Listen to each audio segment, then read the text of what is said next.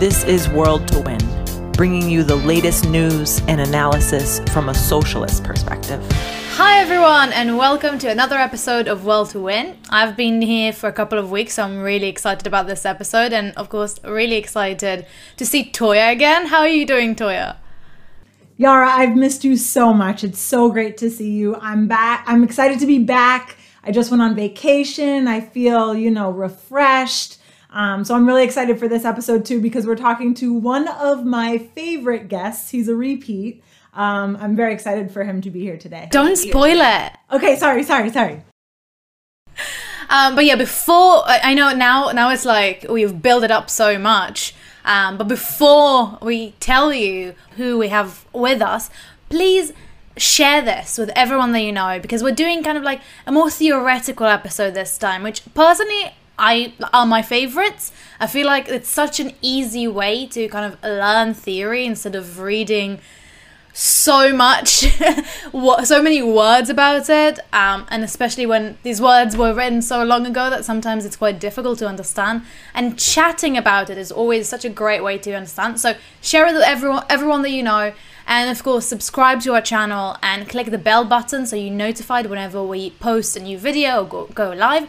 So now that we've got out of the way, this episode is going to be really, really interesting, because we are Trotskyists. We call ourselves Trotskyists, and the Russian revolutionary and Marxist Leon Trotsky, who kind of we follow, he's got this theory of permanent revolution, which I think is a theory that kind of has this bad name, bad reputation, and I think a lot of people don't really understand what it actually means. So really exciting to kind of delve into it and see what it actually means.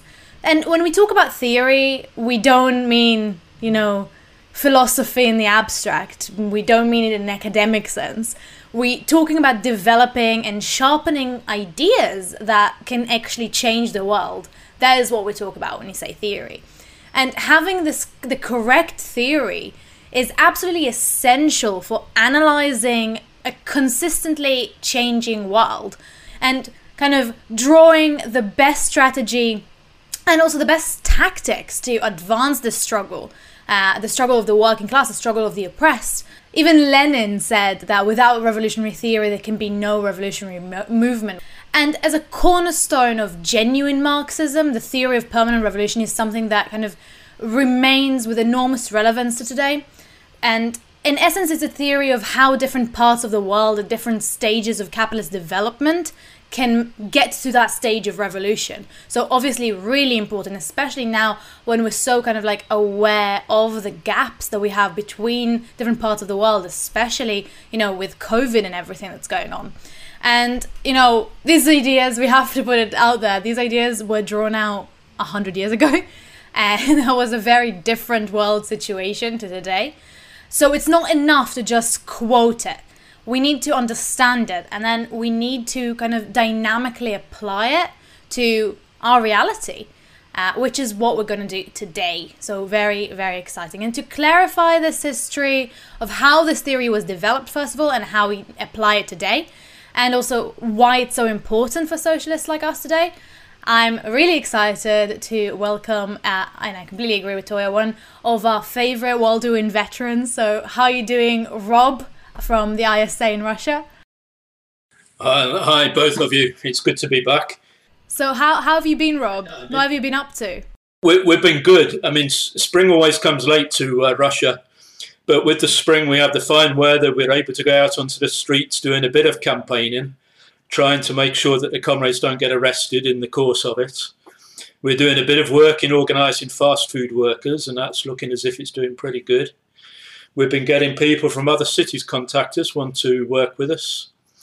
And of course, we're helping our new comrades in Belarus to start to work there. So yes, things are good and they're very busy. Sounds really busy, and also it's always amazing to hear what the members in Russia are doing, because the situation there is kind of indescribable for anyone who is in a different kind of place, is maybe a bit more lenient when it comes to protesting. So really good to hear about it, and how much work you're doing as well. But I think today, obviously, we're going to talk more about the theory behind it, which I think even in the context of like talking about where Russia is super important. But before we go into kind of applying it to today, I want to go back to kind of like understand the context that Trotsky developed the theory of the permanent revolution. So I think it's really fair to say that the ideas were really kind of innovative, and that they went against many of the common conceptions that Marxists had at the time. And I think it's also kind of like the way that revolution was talked about, where and when it was likely to develop, and the role of the working class versus the role of the bourgeoisie was kind of really different to what the permanent revolution was saying. So before we go into kind of like the actual theory, before we go into how we applied for today, can you give us a sense of what were the dominant ideas in the socialist movement at the time? Well, I think, yes, you said that the theory of permanent revolution was an innovation for the time, but I think they're very relevant for today. They're just as modern and applicable today as they were when Trotsky first raised them. The reality is that in many countries, the capitalist class hasn't been able to solve many of the basic questions that it should have once solved. Land reform, for example, is still desperately needed in India. The national question has not been solved. You have the problem with the Uyghurs in China. You have the Tigrayan people in Ethiopia under violent attack. There are still major problems in Europe, in Catalonia, in Scotland, in Northern Ireland, for example. And you don't have stable bourgeois democracy in many countries. You can talk about just recently the protests that have taken place in Belarus, in Colombia, in Myanmar. And this is what Trotsky's theory of permanent revolution is all about. How do we resolve these questions in the modern world? And I think it's worth remembering that actually Marx first raised the idea of what he called the permanence of revolution, which he based on his experience of the 1848 revolutions in Europe, particularly in France. Because he explained then how the revolution developed so quickly, even the most moderate middle classes found themselves following the proletariat. And the proletariat, during the course of events, began to rally around revolutionary socialism. And that, if you like, is the very beginnings, or a very, very basic understanding of what we mean by the theory of permanent revolution. But I think if we go on a bit further there, we see that, of course, many in the social democratic movement, which, of course, by the beginning of the 20th century had gained mass support in countries such as Germany, many of the people didn't understand what Marx was getting at, and certainly didn't go as far as Lenin and Trotsky did in their later position. The German Social Democrats, for example, they had a mass organisation. They had deputies in parliament, trade unions under their control. Many of their representatives had been integrated into the system. They argue that capitalism could be reformed into socialism, bit by bit. We always used to say, when we heard that, if you try and declare a tiger bit by bit, you will get hurt. And that's what happens if you try and reform capitalism when it's in a severe crisis. Other socialists had a more schematic, mechanistic interpretation of Marx's works. Marx said, and of course he was correct, that society develops from feudalism to capitalism to socialism. Now, they interpreted that to mean that society develops step by step. In other words, that there are stages, what we call the theory of stages, or the stagist approach. I'll talk a bit about that a bit later, maybe. But they saw, as a result of that, that the main task of socialists was to help the capitalists first to develop their revolution, and then they could start fighting for socialism. And we've seen that in the last 50 years in many, many countries, when communist parties have used that stages theory to delay the actual fight for socialism itself. And of course, those two ideas contradicted the whole position of Marx and Engels. They argued the task of the proletariat is to fight for political power.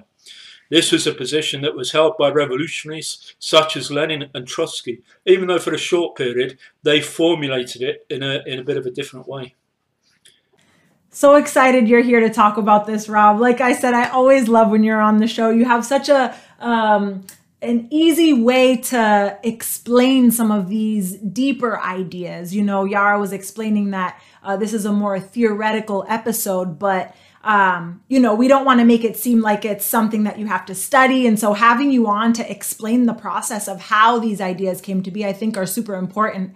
And, it's one of the parts of being in a Marxist organization is we analyze things as they progress, and we look at history, and we study things of the past to learn how we can act in the future. And of course, as Yara said, these ideas were created 100 years ago, but we had capitalism 100 years ago, and we still have capitalism today. So we're still fighting that same fight. But Trotsky himself, he didn't just come to this idea out of nowhere either. He was studying things from his history and of his past to get him to the conclusions of permanent revolution. And so what I'm referencing is the 1905 revolution in Russia. The 1917, that's the famous one. That was the very successful one. But many people are unaware that there was something happening in 1905 as well. So can you talk a little bit how Trotsky used the experiences of that time to help him draw his conclusions?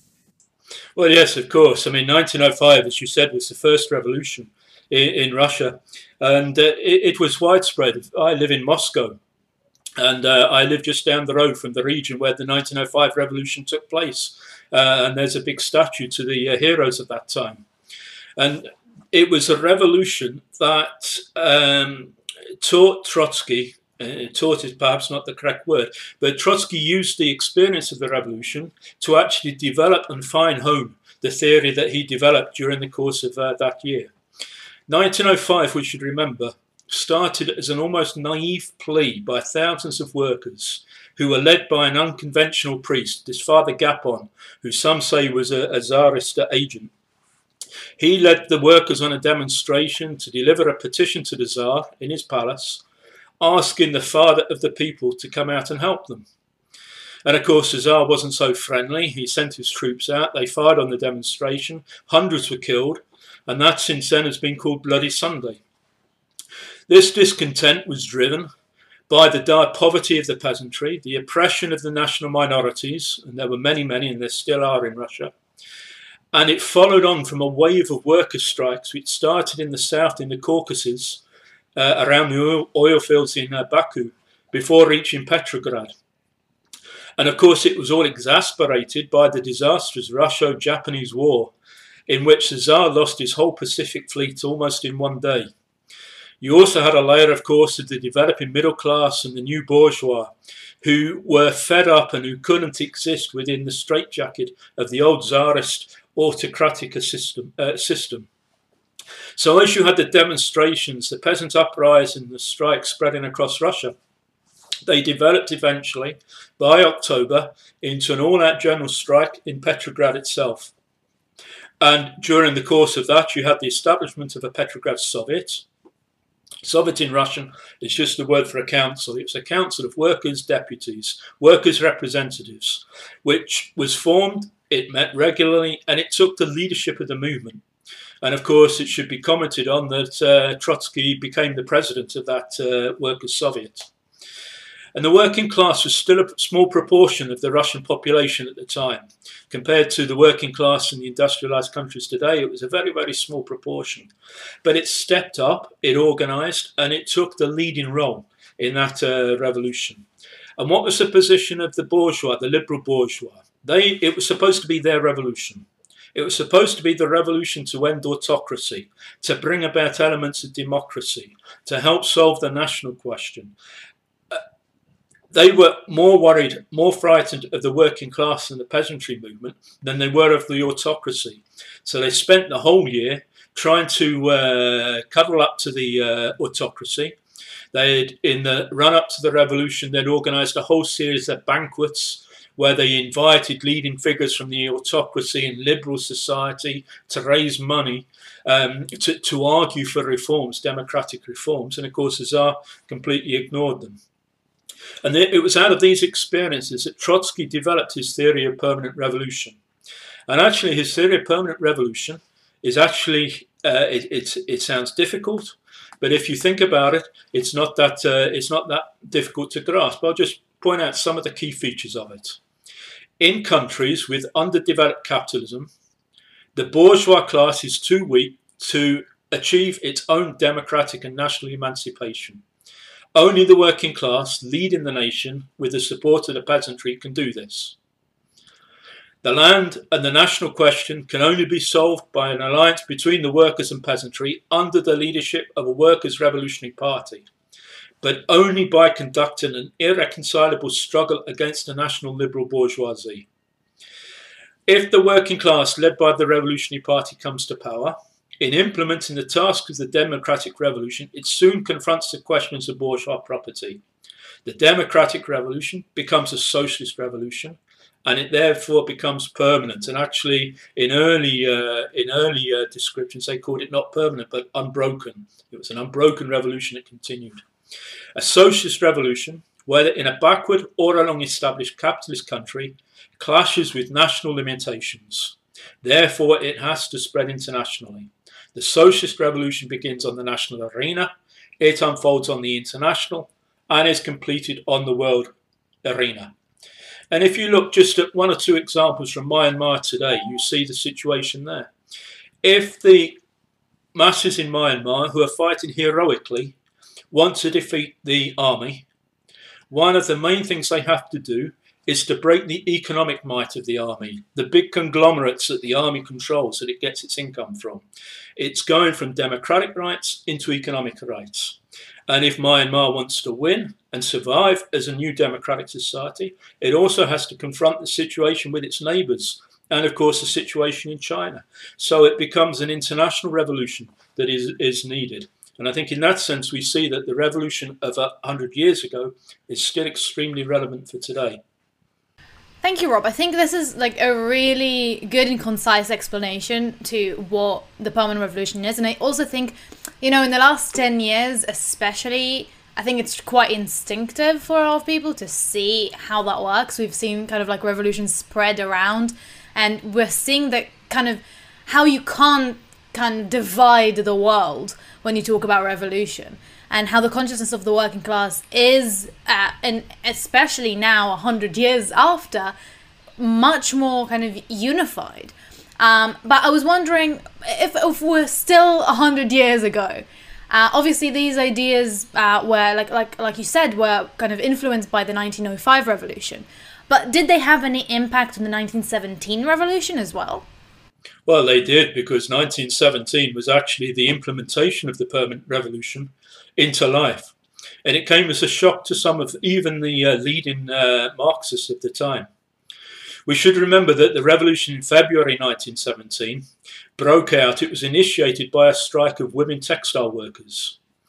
And basically the demands of the protesters, they wanted an end to the killing fields of the First World War. They wanted wages and a shorter working week. The peasantry and the soldiers, they wanted land so that they could go and grow enough food to feed the families. And overwhelmingly, the revolutionary workers, the soldiers and the peasants were demanding an end to the monarchy. And what came into power in February of 1917 was a provisional government. It was a coalition of pro-capitalist parties, and it included social revolutionaries and it included Mensheviks, even some Mensheviks who claimed to be quite left-wing. But they failed to deliver on any of these promises. They didn't end the war. They didn't give Finland the right to self-determination, for example. They didn't distribute the land. And every time they were asked to do that, they were told, wait until we have a constituent assembly formed at the end of the year.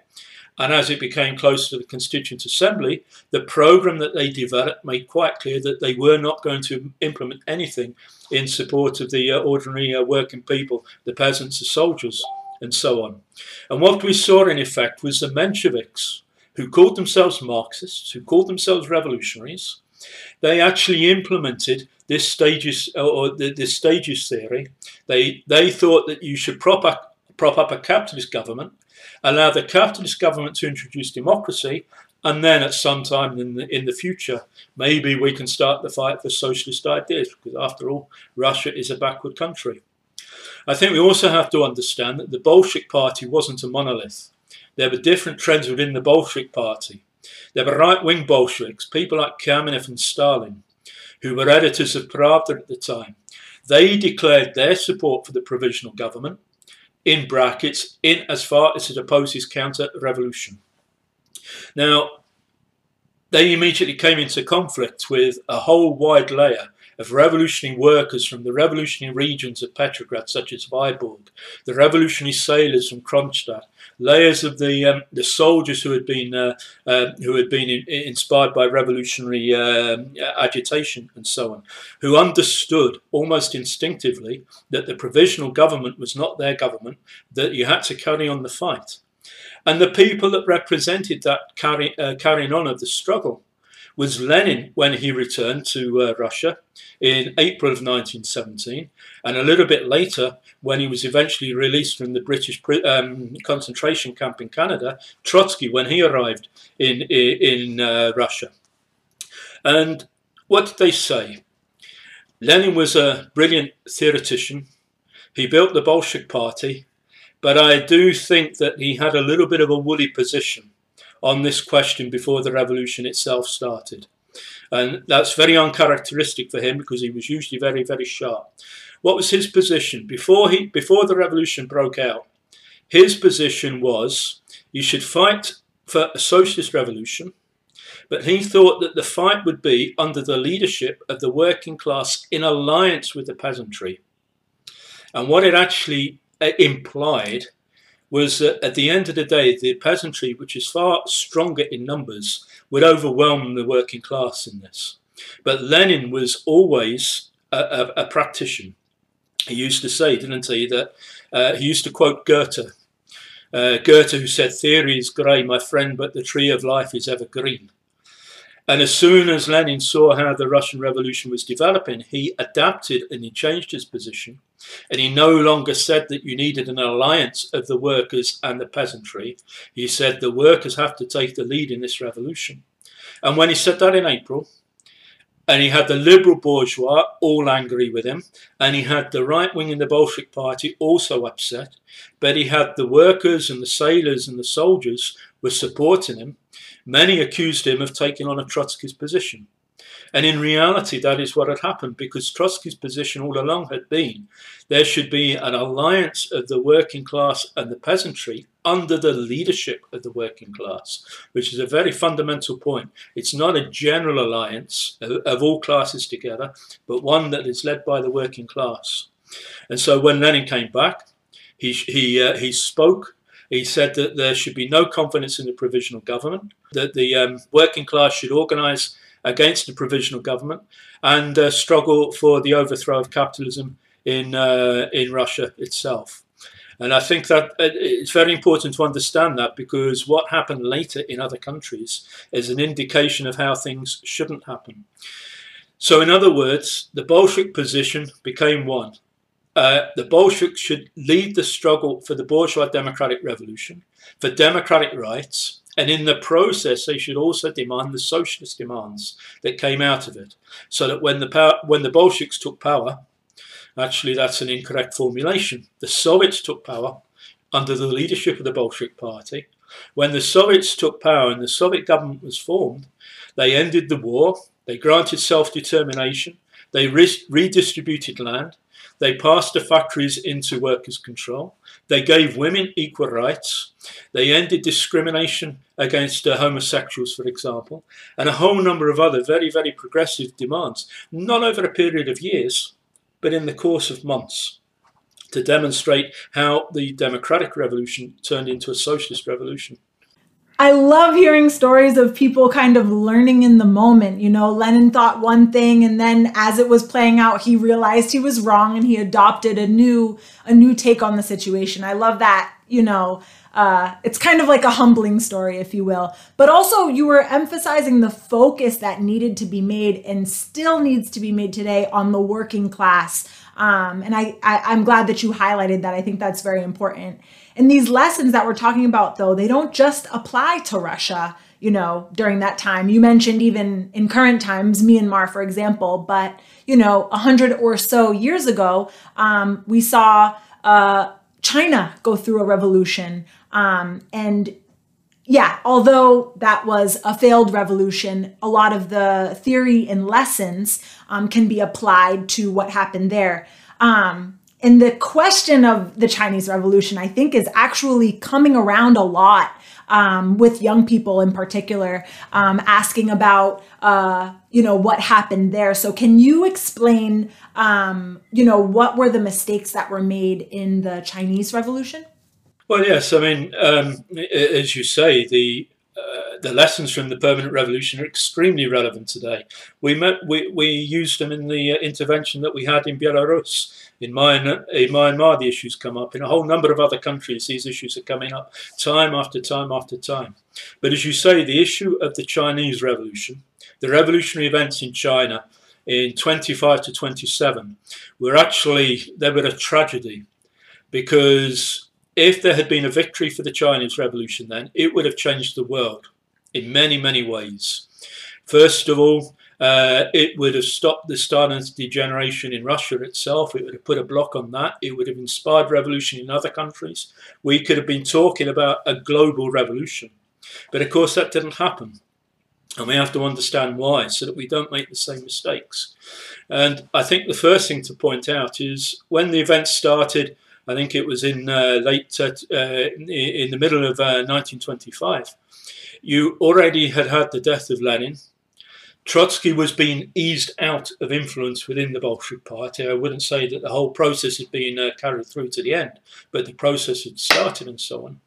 And that the Chinese Communist Party, which at one time had been quite a powerful force, it even had, I think, at the beginning of the 20s, something like 60,000 members. It was a significant force, even in a big country. But unfortunately, it was being advised and pressured by the Comintern, the Communist International, which had already started a process of Stalinist degeneration alongside the Stalinist degeneration that had started within the Russian Revolution itself. And the argument was, at least as Stalin has said, that China is a backward country. It was a former imperialist colony, which had been very hard hit by imperialism, particularly the British imperialists with their gunboat diplomacy and their opium wars. It was a largely peasant country, they argued, but then so was Russia. And in China, you had seen the development very quickly of a relatively small in numbers, but a very militant working class that was beginning to play the same role that was played by the Russian working class in the period before the Russian Revolution. You had a whole period of student and worker protests. And then in the middle of June 1925, British and French machine gunners shot down dozens of strikers. And by doing so, they provoked a 40-month-long uprising in Canton. The result of the uprising was imperialism was paralysed. The workers had elements of workers' control over society. For example, they shut down the opium dens. They shut down the gambling joints. They set up an improvised Soviet, or something that was very similar to the Russian Soviets. But the Communist Party, that in Russia would have been stepped into the Soviets and used the Soviet to lead the revolution, the Chinese Communist Party, under the influence of the Stalinists, had a different position. They went back to the position. They said that the Communist Party should support the Kuomintang, which was the bourgeois nationalists, quite a reactionary party led by Chiang Kai-shek. The Communist Party argued that the task in China was to establish a bloc of four classes: the workers, the national capitalists, the peasantry, and the urban petty bourgeois. I suppose it's what you could call Menchevism with Chinese characteristics, if you want to be a bit flippant about it. The communists were told to join the Kuomintang. The Kuomintang was asked to join the Comintern. Stalin praised the revolutionary Kuomintang and its revolutionary leadership. But behind this deception, the counter-revolution was raising its head. Gradually, the Kuomintang was moving to crush the workers' movement. And in March 26, Chiang Kai-shek, leader of the Kuomintang, banned workers' organizations, executed 300 communists, and established a military dictatorship across Canton. In other words, he beheaded the revolution because of the Menshevik class collaborationist tactics and strategy of the Chinese Communist Party under the influence of the Stalinized Comintern. And of course, what happened later was maybe added further tragedy to the whole story, because the need for revolutionary change never died. But the national bourgeois was never strong enough to carry out their own revolution in China. So that after the Second World War, when the Kuomintang was weakened by the defeats of the war and so on, Mao was able to lead his Red Army. He redistributed land, it is true, on the way to take over the country. But when he took it over, he established a Stalinist-style one-party dictatorship. And, of course, with time we know that although there were elements of planning in China, that it's now re-established capitalism. It's become an imperialist power. And in a number of countries in that part of the world, people are getting very, very angry at the so-called communists in China who are acting against the interests of the working class. And the Stalinists never learnt any lessons from this catastrophe. They continued to subjugate the workers' struggle to that of the bourgeoisie. They did it in Spain and betrayed the Spanish Revolution. They did it in France. They did it in a whole number of other countries. They did it in Chile in 1973 and so on. And it's led to a whole number of catastrophes to the working class over the ages. This is really interesting, and I think it's always good to kind of think about the things that confirm the theory. But on the other hand, I think there's a few instances where we can point at, say, doesn't that kind of refute? So, we have kind of like the post-colonial world, and like the neo-colonial world, or developing world, however you want to call it. And we've seen a lot of industrialization and also significant economic development, obviously not as much as we've seen in other places, but we have seen some progress in the neo-colonial world. So doesn't that in some way kind of disprove the theory of permanent revolution? Kind of that the fact that they can be developed on a capitalist basis, or is there more to it than that? I don't think so. I don't think anybody would disagree that the world, including many neo-colonial countries, has developed in the last 100 years. We've seen new technologies, new communications, new medicines, and they all show the potential areas for humanity to develop if rationally managed in a sustainable way. But despite all the efforts of the medical staff, the frontline workers and the scientific community to combat the virus, capitalism still cannot ensure all countries get the vaccines they need. I can give a couple of examples. Maybe the first one is an example of the permanent revolution in reverse. 30 years ago, the Stalinist states of Russia and Eastern Europe collapsed. The bureaucratic, mismanaged, planned economy was dismantled and capitalism was restored. And yet, if you look over the whole wave of parts of Eastern Europe, Belarus, Russia, Azerbaijan, a whole number of other countries, the new capitalist class has been too weak to establish stable democratic systems. The economies are more akin to the neo-colonial world, dependent on raw material exports. And the national question and imperialist intervention have caused many wars in the region. And if you want a more classical example, let's go back to Myanmar, one of the poorest countries in Asia. Now, it's true that Myanmar in the last 10 years, I think since 2008, has been an exception. It has experienced economic growth. But the growth has been on the basis of the imperialist countries using the cheap labour in Myanmar for the textile industry and so on, because it's now cheaper than using Chinese labour. And it's been linked to the repression of trade union rights. It's been linked to the arrest of the journalists. And the NLD government, that the world bourgeois seem to see as a hero at the moment, could only govern with the tacit agreement of the military. It was unable to solve the national question, and in fact was involved in brutal attacks on the Rohingyas a few years back. And so if you look at what is happening now, the heroic uprising against the Tatmadaw, the Myanmar army, it can win. But it can only win if the working class step to the forefront to take the political lead. Because if they lead the leadership of the struggle in the hands of the National Unity Government, it's already making a mess of it. It's already not involving the national groups, the different ethnic groups, in a way that is democratic. It has already started to have negotiations with the Chinese regime about how Chinese interests can be defended in the country. It won't dare to combat the army by combating the military economy that is set up that finances the army. And of course, it won't stand up to the multinational companies, including companies like Chevron and Total, the oil companies, that have just said that they're going to cut paying dividends to the Myanmar military, but at the same time are giving all the money they get from the sale of oil and gas. And unless the working class step up to take the leadership in this struggle, and of course it's not an easy task to do, unless it guarantees national self-determination, unless it guarantees the right of workers to form trade unions, introduction of a minimum wage, and all the other issues that come across, then unfortunately the most likely perspective is that the country will develop into a civil war situation, along the lines of what happened in Syria, 10 years ago, after the popular uprising there against the Assad government. So yes, I think it's very relevant today.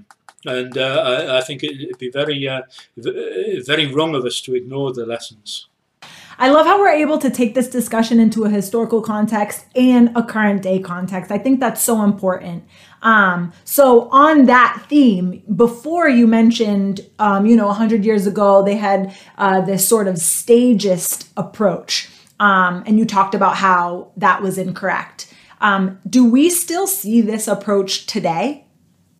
Well, you do, but there's two sides to this question. There are still a few communist parties in the world that still have a certain base amongst the population and the working class. And I think in every case, they still have a fundamentally Menshevik path. Notwithstanding their very radical rhetoric sometimes. For example, the Greek Communist Party. It calls for a revolutionary workers' and people's front. The South African Communist Party is part of the coalition government with the corrupt capitalist ANC.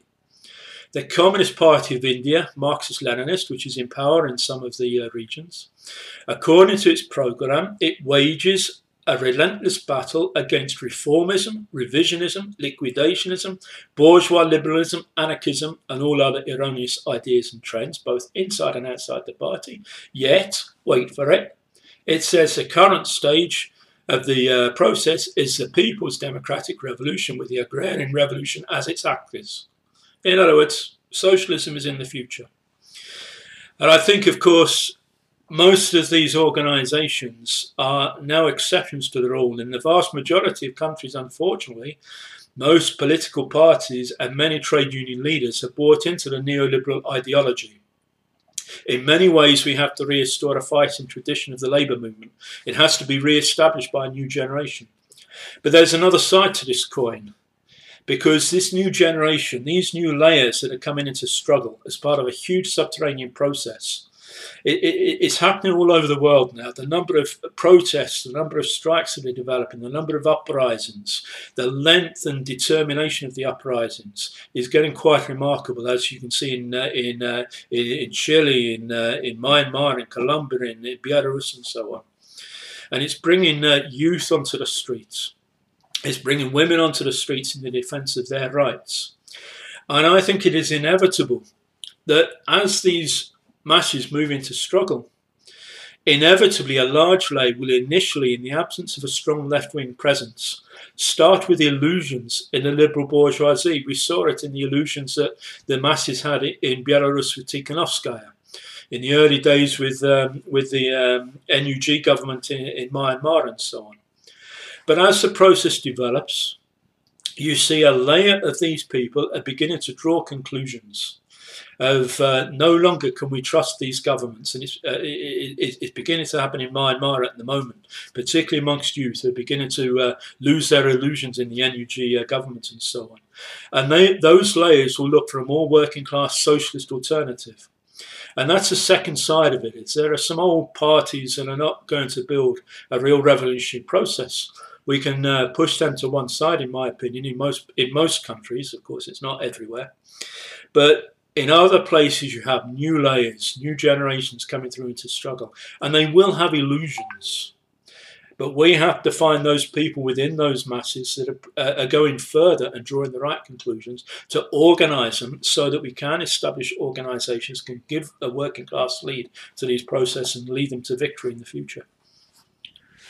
I think this is really interesting. And I know we talked a lot about kind of various things that are relevant with kind of like the permanent revolution, the things that are relevant to today. And I think it's really good that we talked about them, but I want to ask you kind of like more specifically.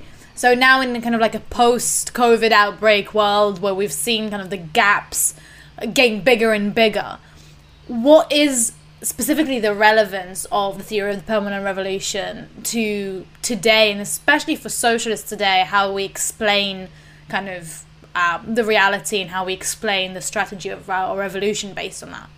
Well, I think, of course, it's perhaps a bit premature to talk about a post-COVID world already happening, which I'm sure is not what you mean.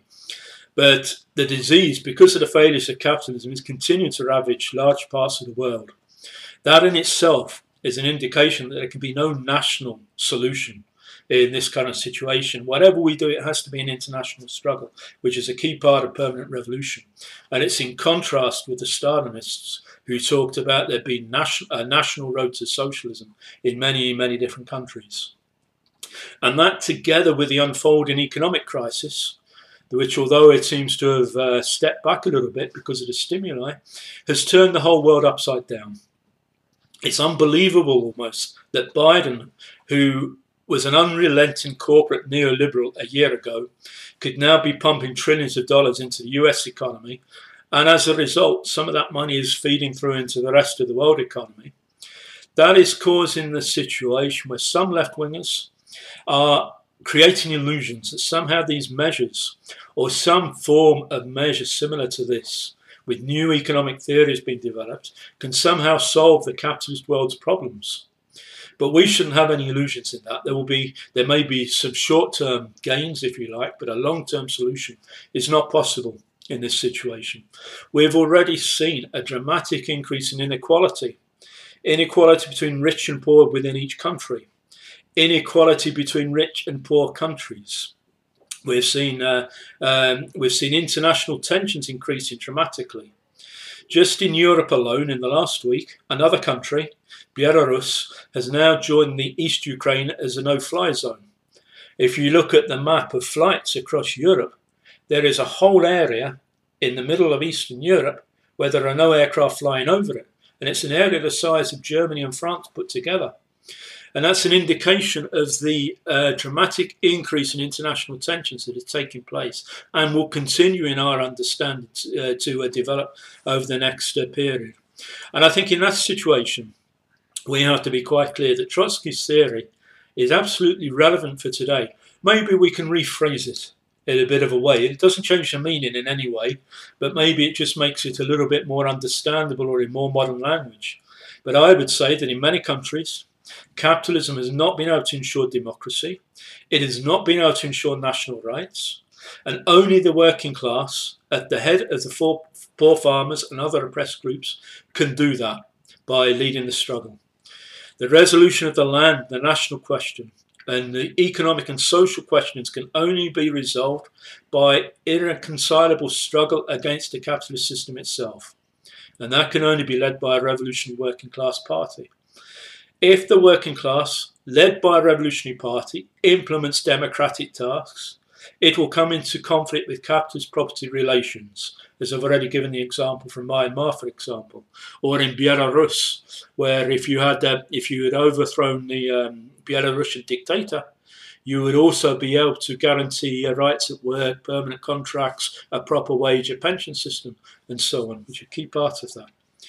If you're fighting for democratic rights, it spills over into a socialist revolution, a socialist struggle, and we return to the idea of a permanent, unbroken revolution. And a socialist revolution, it can start, as Trotsky said, on a national arena. It will then come into conflict with the national limitations. particularly in the modern world, it faces global crisis. Not only the economic crisis, but the climate crisis, for example, can only be solved on an international basis. The COVID crisis can only be solved on an international basis. And therefore, any revolution has to spread internationally in order to succeed. And therefore, we're talking about not just a struggle in one country or another, we're talking about an international revolution. And that, of course, is why the ISA exists, in order to build the forces necessary to make sure that that revolution can succeed. Thank you so much, Rob. And I think this is a brilliant message to end on, because obviously we are an international organization and we are seeing the relevance and the importance of these theories that put, I think, very accurately the way that revolutions progress and the way that generally society will progress eventually.